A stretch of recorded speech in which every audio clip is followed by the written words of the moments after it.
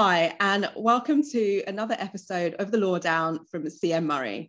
My name's Wanya Sander. I'm a senior associate at CM Murray, and I've got two of my colleagues here with me, Beth Hale, who's a partner at CM Murray, and Pooja Dasgupta, who is an associate at CM Murray. And today we are going to be discussing some of the law behind the top stories in the news, as we usually do on these podcasts. Our theme of this podcast is harassment, and we've got two stories that have been in the news recently. The first is the government's response to the consultation on sexual harassment in the workplace. And the second is the uptick in online harassment that's taken place during lockdown as the pandemic's been ongoing and on people returning to the office. So to get us started, Pooja is going to tell us a little bit about the government's response to the consultation on sexual harassment. Thanks, Wanu. So the government ran a really important consultation from the 11th of July to the 2nd of October 2019 on sexual harassment. And it was originally designed to explore a few key areas, being number one, the evidence for the introduction of mandatory duty on employers to protect workers from harassment and victimisation in the workplace. Secondly, how best to strengthen and clarify the laws in relation to third-party harassment. Thirdly, whether interns are adequately protected by the Equality Act and the evidence for extending the protection of the Act to volunteers. And finally, the views on extending employment tribunal time limits in the Act from 3 months. So the government has recently responded to that consultation, which was published in July. Essentially, taking those points in turn, it has said that in terms of the introduction of a mandatory duty on employers, it's committed to do that, to introduce a mandatory duty on employers to prevent sexual harassment in the workplace. And I think the hope is that this will, of course, encourage employers into taking positive, proactive steps to make the workplace ultimately safer for everyone and putting more focus on prevention and raising awareness on expectations on employers. I think the aim is that employers will then be required to take all reasonable steps to prevent harassment and that an incident will need to have taken place before an individual can make a claim. So that was the kind of crux of the response in relation to that point. They have also committed to introduce explicit protections from third-party harassment. So this covers circumstances where an employee is harassed in the workplace by a third party, for example, clients, customers, visitors. And those specific rules on third party harassment had originally been repealed in October 2013. So it's good to know that the government's committing to introduce explicit protections. Of course, the details are still to be confirmed, but it's likely to apply from the first act of harassment. This, I think, will be subject to a reasonable steps defence for employers. Thirdly, a really important one, I think, for employment practitioners, they've committed to take a close look. We don't quite know what that means, but a close look is something at an extension of the time limit for Equality Act cases from 3 to 6 months. Obviously, we all know that 3 months can be a particularly short time frame, across employment law claims, but actually in sexual harassment claims, this can be especially short in circumstances where, for example, it might take the victim some time to build up the courage to speak up about the harassment that they've suffered. So this is an important aspect of the government's response. And then, following on from what they've already said, they have committed to support the EHRC in developing a statutory code of practice on sexual harassment. And then finally, they've rejected the potential extension of the Equality Act protections to volunteers and interns on the basis that, A, they believe that many interns would already be protected, for example, as workers, and in respect of volunteers, that if they extended that protection, then they say that could have undesirable consequences. For example, the effect of the administrative burden that could potentially impose on smaller charities, for example. Now, as with many of these responses to consultations, they've said that the changes that require legislative changes will be introduced as soon as parliamentary time allows. So we'll have to watch this space, but hopefully, when such legislative changes have been implemented, this will strengthen the protections for those affected by harassment at work, but will also, importantly, motivate employers to make improvements to their own workplace practices and their culture, which will in turn obviously benefit all staff. And actually, you know, in terms of the current climate, the fact that the government is committed to introduce these kind of protections or extending these protections, it might actually reassure employees who are currently feeling quite vulnerable about the return to the physical workplace at the moment. So all in all, a positive, but we just have to wait and see for, you know, the legislative changes, as it were. I think you're absolutely right that it's overall positive, and it's definitely, I mean, it's taken them a long time to respond to the consultation. I mean, obviously, people in government have had some other things to deal with over the past 2 years. We all understand that, but it has, for such an important consultation, I think it's taken a very long time for them to produce a response. But there, as you say, there are lots of real positives there. Having said that, I'm just going to pick some holes in it. So one of the issues I have with the proposed changes is the extension of the time limit, which I think is a very good idea. I think it's sensible. 3 months is so short. And I think actually 3 months often doesn't work for anyone, because it forces people into litigating where they might not otherwise litigate, and where they might seek an amicable or a sort of non-litigious solution with their employer. So actually, I do think that an extension to the time limit could be said to work from both perspectives. But I think my concern is that they are saying that they'll extend the time limit for Equality Act claims, not just harassment, but all Equality Act claims, but not for other employment claims. So you might well end up with a situation where you have someone with a 3-month time limit to bring an unfair dismissal claim, but a 6-month time limit to bring an Equality Act claim, which it just ends up with, I think it's a bit confusing. And I think you might end up with people sort of bringing claims early where they have those overlapping claims.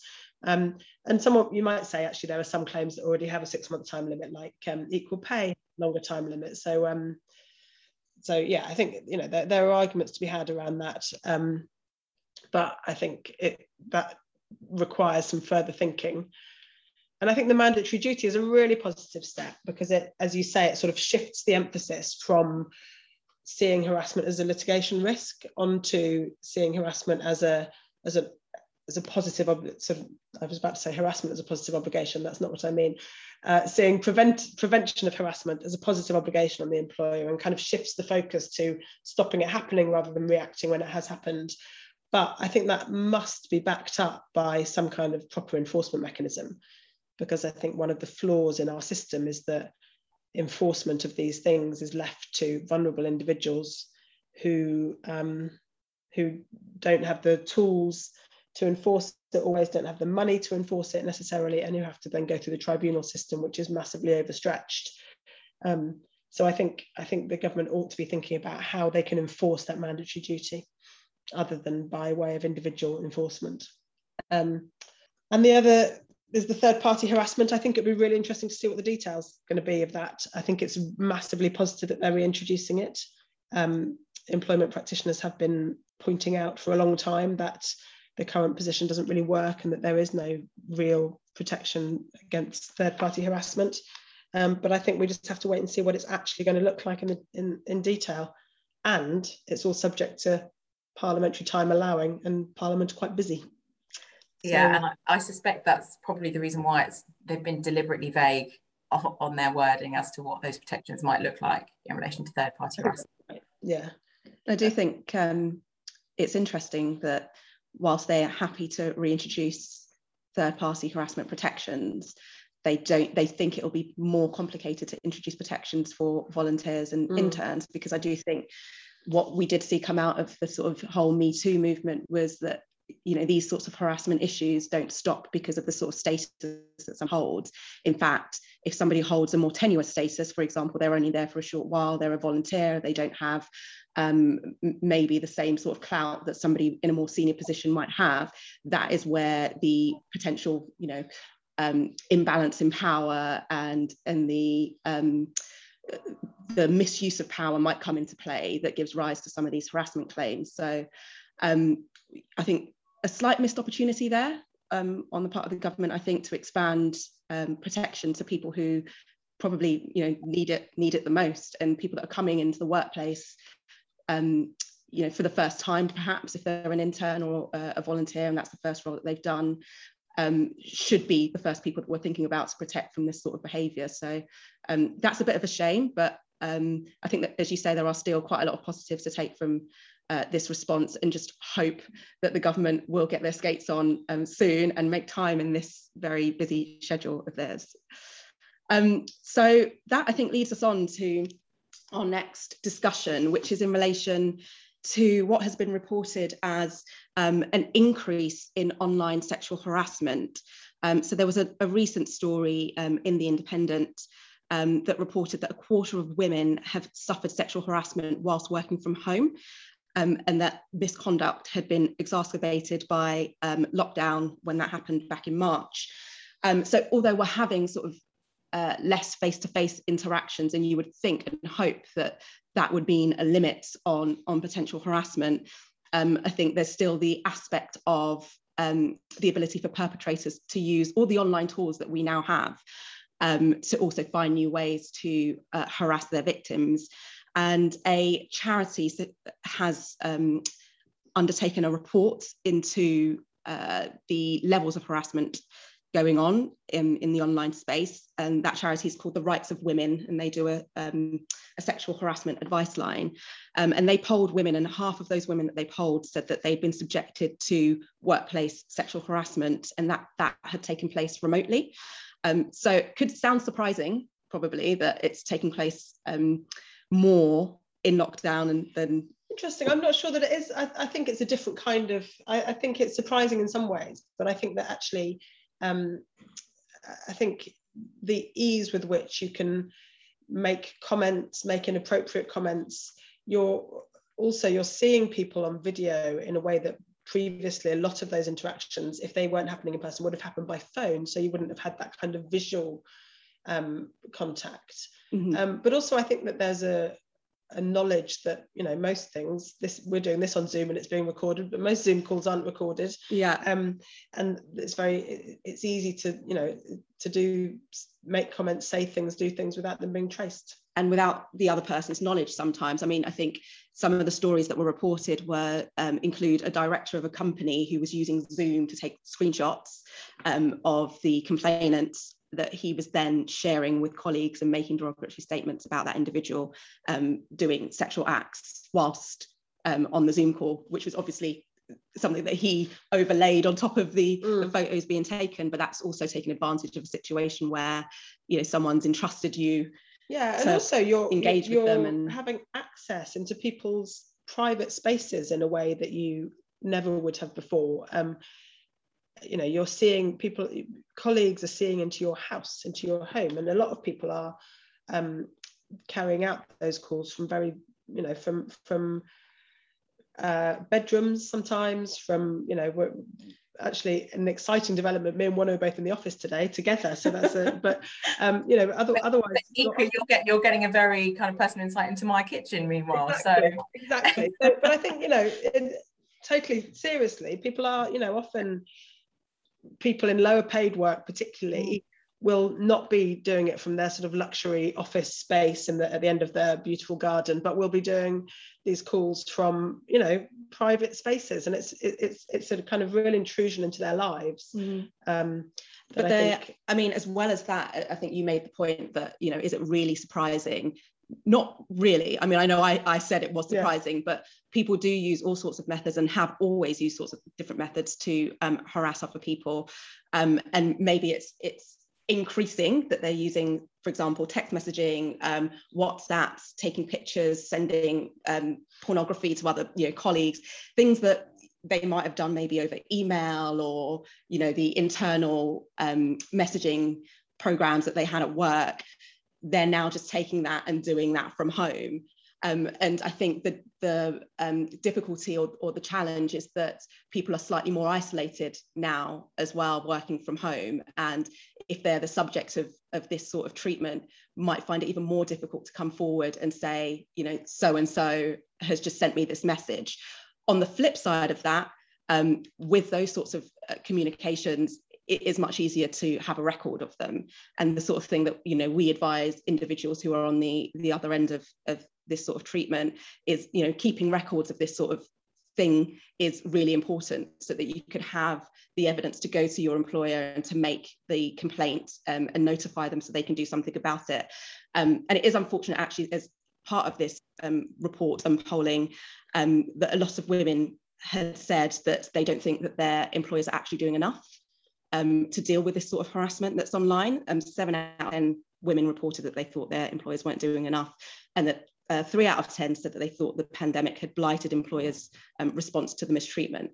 So employers were actually using the pandemic as an excuse not to take action, to say, you know, we're kind of busy with other things here, you know, we've got more important things to get on with. And I actually think that's going to be even more difficult now for employers as you kind of enter into this, potentially this blended working environment, because they're now going to be focusing on, you know, how do we kind of marshal sexual harassment back in the workplace, you know, whilst also looking out for kind of remote working potential risks for harassment that way. So you now have to kind of divide your time that way. And I think a lot of employers will now be starting to think about, okay, more focusing on that return to work. You know, for example, people going back to social gatherings, like in a work-based social gathering, and back to, you know, what we were talking about a year or so ago about alcohol in these types of events. And I think it will be difficult to manage in terms of, you know, but I think they just need to be aware and alive to these risks, that actually those people that are working from home, you still can't forget about them, and the policies that you're implementing and you're updating need to take into account risks in both kind of work settings, really.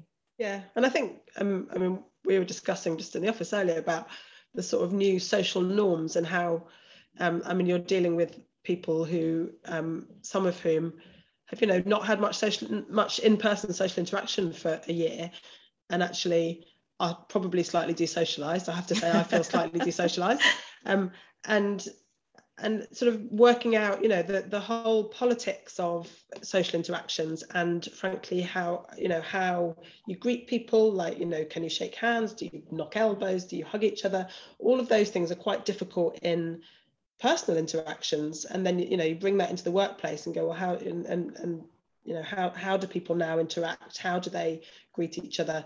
Are we going to go back to shaking hands? Are we not?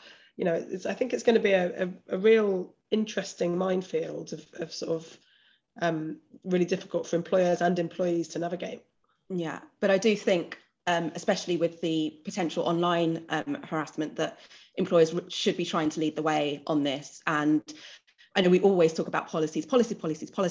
They are, you know, they're not the be all and end all, in the sense that they can't stop these things going on, but they can be a pointer in the right direction for the sort of behaviours that are expected from the employer. And I think for a lot of people that may not understand or appreciate that some of the behaviours that they may be demonstrating or contributing to constitutes harassment, these sorts of things need to be explicitly named in policies. So, you know, policies are only as good, I totally agree with you, but policies are only as good as their implementation. And so you have to be training people. Absolutely. And I think a refresher on harassment policies and those kinds of things as people come back into the workplace will be really important. Just reminding people what it looks like, reminding people what is and is not acceptable. For example, you know, you shouldn't be recording people without their permission on Zoom, that sort of thing. Even if it's that's just a straightforward, you know, mode of behaviour or conduct that should just be common sense. But it should hopefully also stop the sorts of behaviours that then lead to harassment complaints, but also pointing individuals and employees in the right direction if they are the subjects of this sort of behaviour, so that they know, even if I'm sat at home, who do I go to? Is it HR? Is there an employee representative or somebody I can speak to confidentially who I could raise this issue with, and know that it's going to be dealt with properly? And then finally, employers should obviously know this, even if they are busy, even if there are other things going on.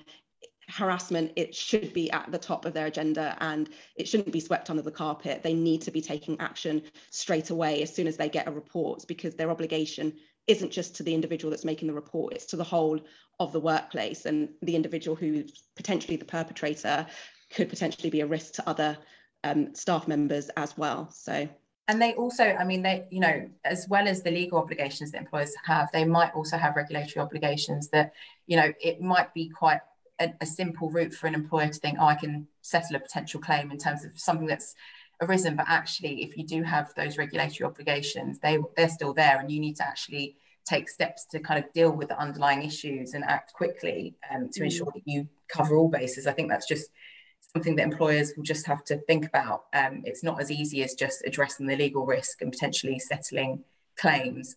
There's more work to do. And that brings us nicely back to the mandatory duty that we talked about at the beginning, that, you know, once that is introduced, that employers will have that extra sort of step that they have to, or hurdle that they have to jump to be able to defend any claims, that they have to show that they've complied with their mandatory duty. And that will bring it, hopefully, to the forefront of employers' minds.